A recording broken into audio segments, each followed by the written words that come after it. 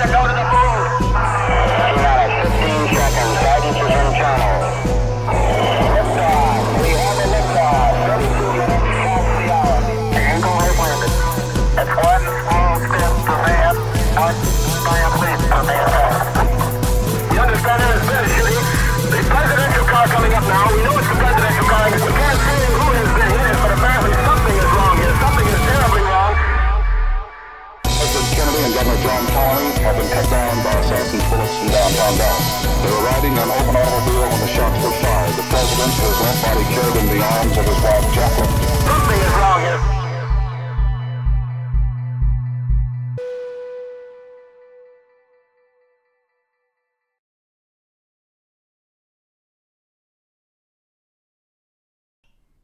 Hi, and welcome to ConspireCast. I am Amy, your hostess. I am going to talk about the Titanic conspiracy, and if you're not familiar with it, it's not that it didn't sink, or a boat didn't sink. Obviously, there's a boat at the bottom of the ocean, but it's the question of, is it the Titanic, or is it its sister ship, the Olympic? I'm gonna split this into two parts because I feel like I've got a good amount of information to at least start you off.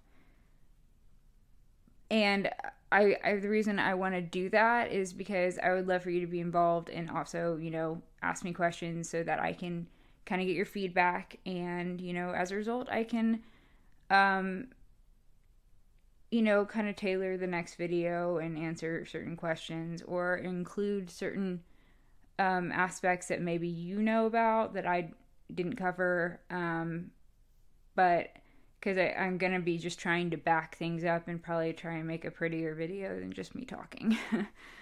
And please forgive me, I do have a cold, and yeah,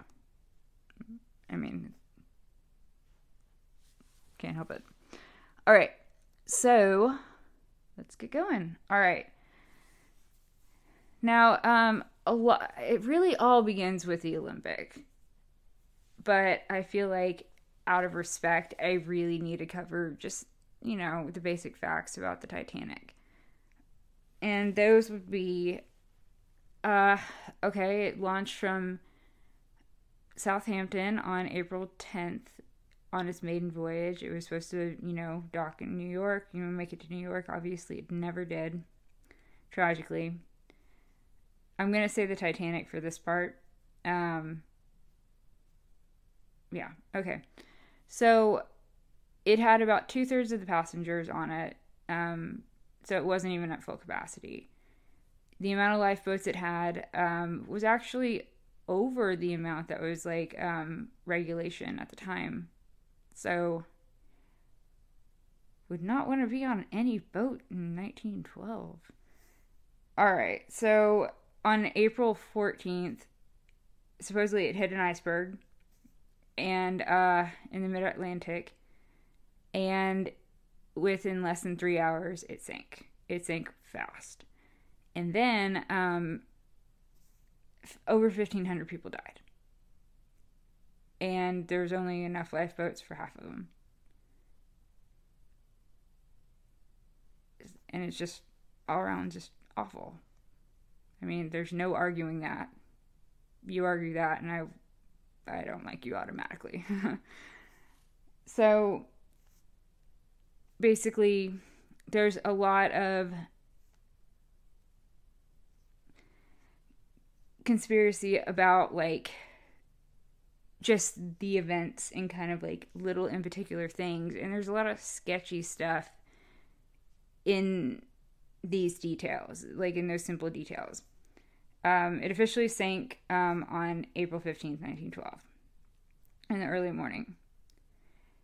The night of April 14th was extremely calm, and it had no moon. This was really rare. Apparently, it was doesn't happen very often because it was so calm. So, if there was an iceberg, no ocean waves would be splashing against it. It would actually be extremely difficult to see.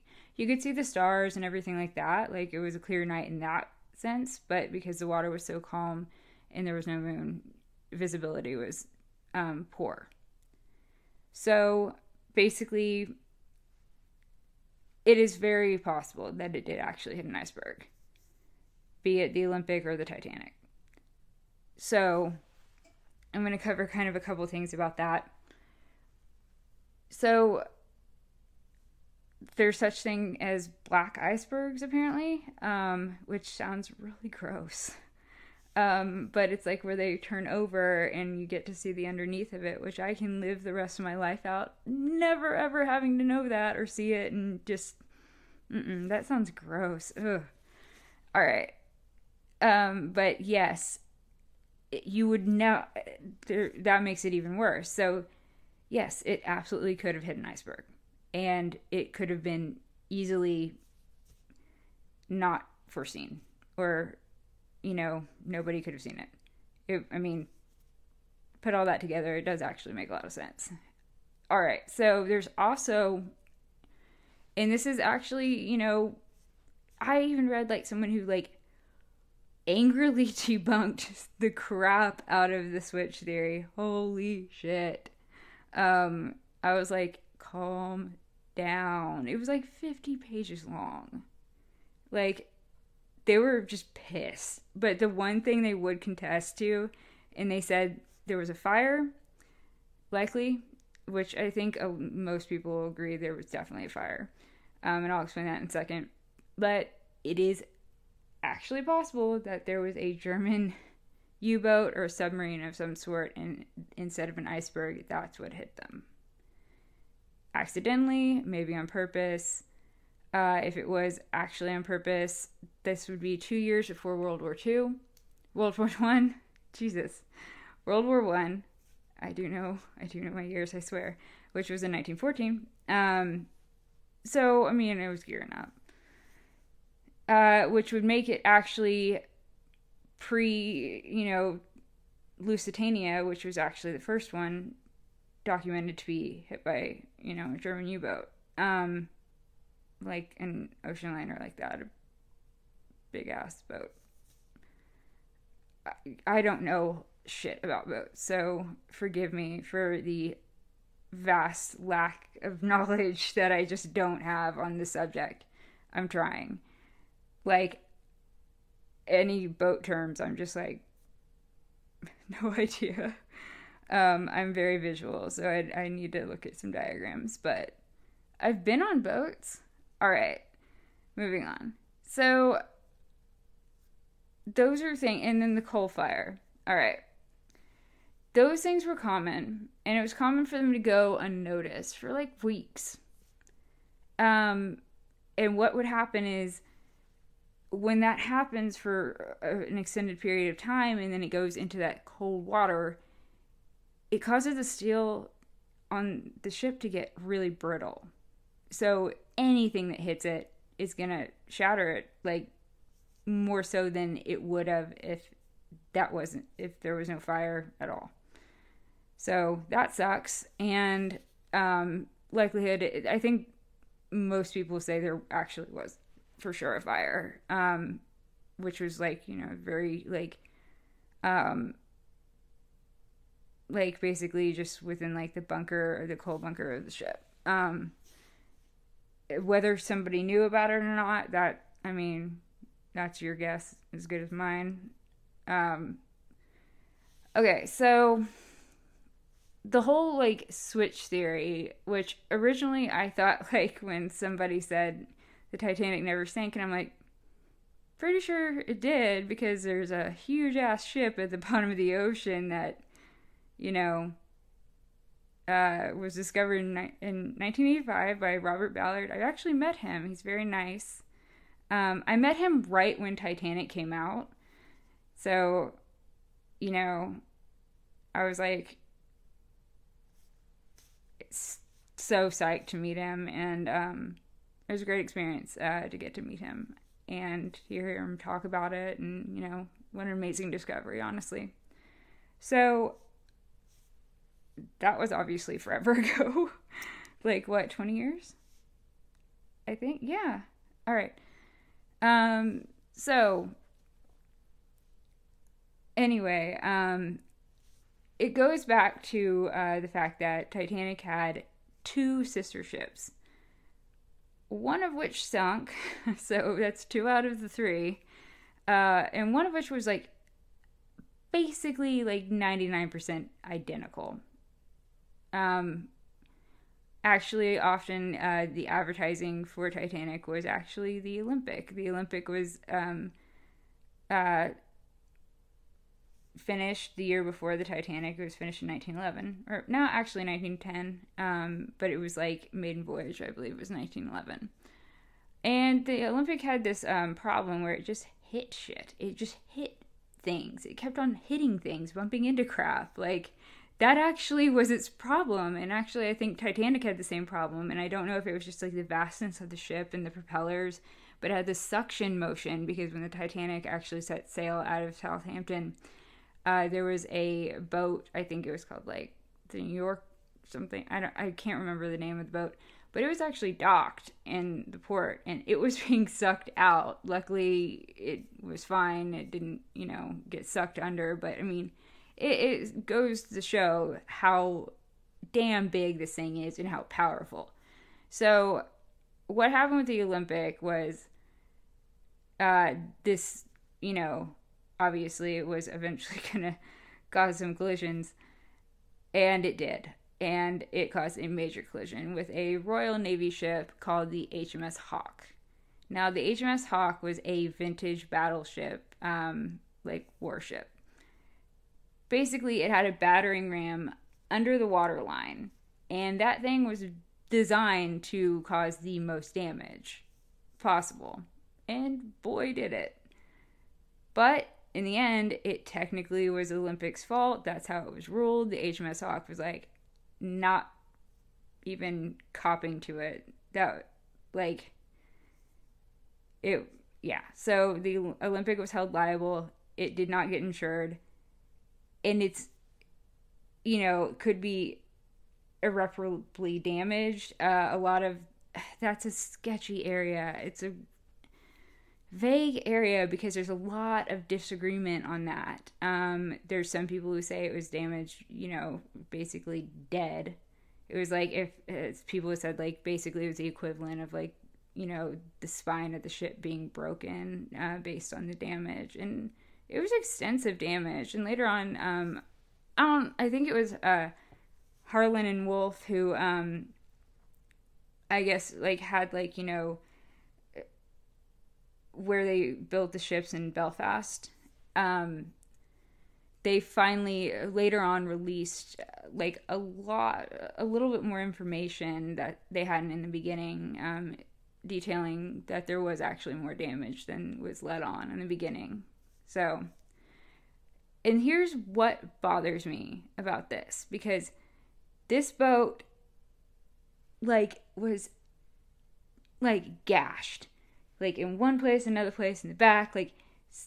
It was in bad shape. I don't even know how it got home, but it did get back to Belfast, and it actually pushed back the finishing of Titanic. So Titanic was actually being built at the same time. It was finished on March 31st, which is pretty damn close to when because its maiden voyage was on, April 10th. I mean, that's cutting it really damn close.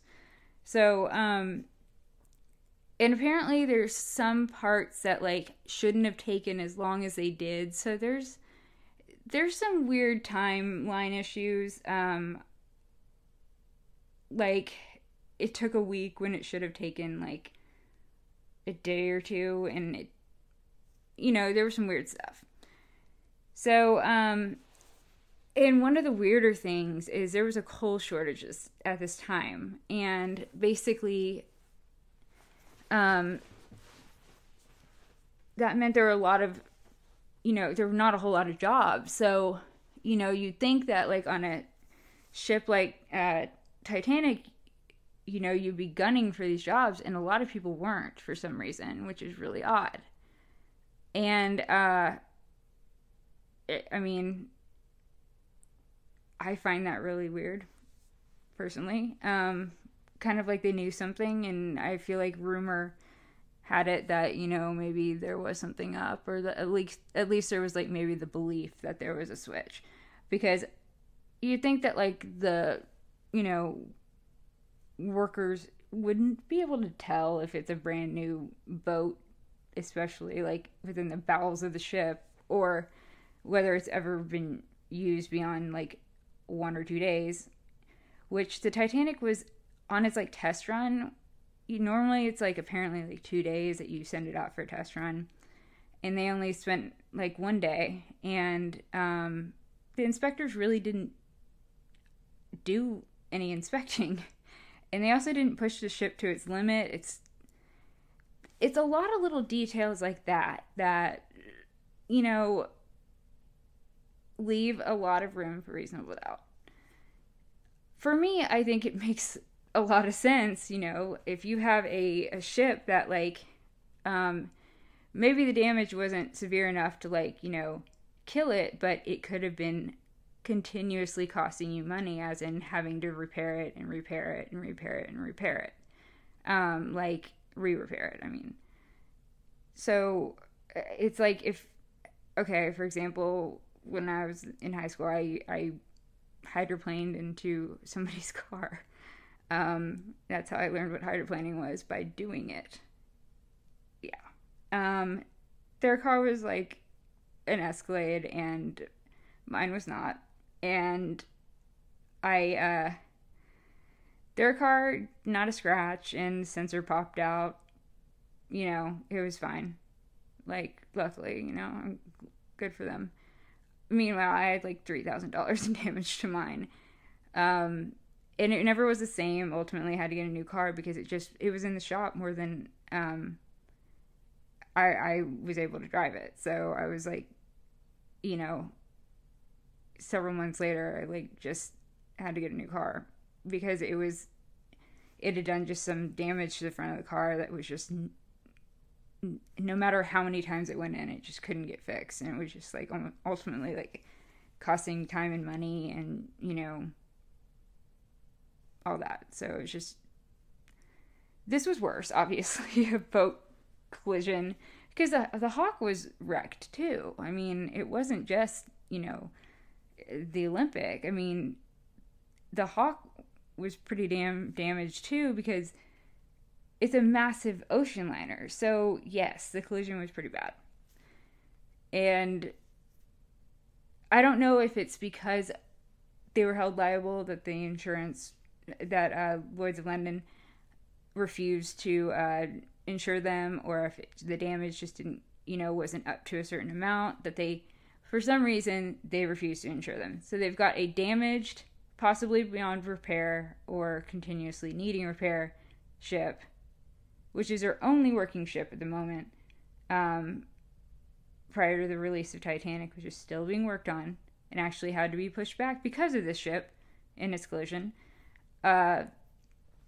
And then you've got it not insured. So like that's extremely expensive. You know, that sucks, and it sucks for White Star. It's not good. You know, that's their only working vessel at the time. So, you know, they patched it up. It made it back to Belfast to get repaired. It ended up borrowing a propeller. I've heard this multiple times from multiple different sources. 2 sources said it didn't, but a lot of people, there is a huge argument that it did borrow a propeller from the Titanic. And so when they found a propeller at the bottom of the ocean and it said 401, because they were docked next to each other, they were dry docked next to each other in Belfast, and the Olympic was docked in 400, and Titanic was right next to it, directly next to it, in 401. So naturally they would stamp each ship and its parts with the number of where it was docked. So when they found a propeller at the bottom of the ocean, it basically it said 401, but the argument says it still could be the Olympic. There's also the porthole theory. Again, I look at it like they were weirdly trying to make the Olympic look more and more and more like the Titanic. And, you know, also you gotta think, how the hell is there a coal fire when the ship's barely been used? Like, that doesn't make any sense to me.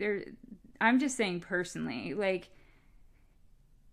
I mean, I think it was just a matter of this ship is draining money and we need to sink it.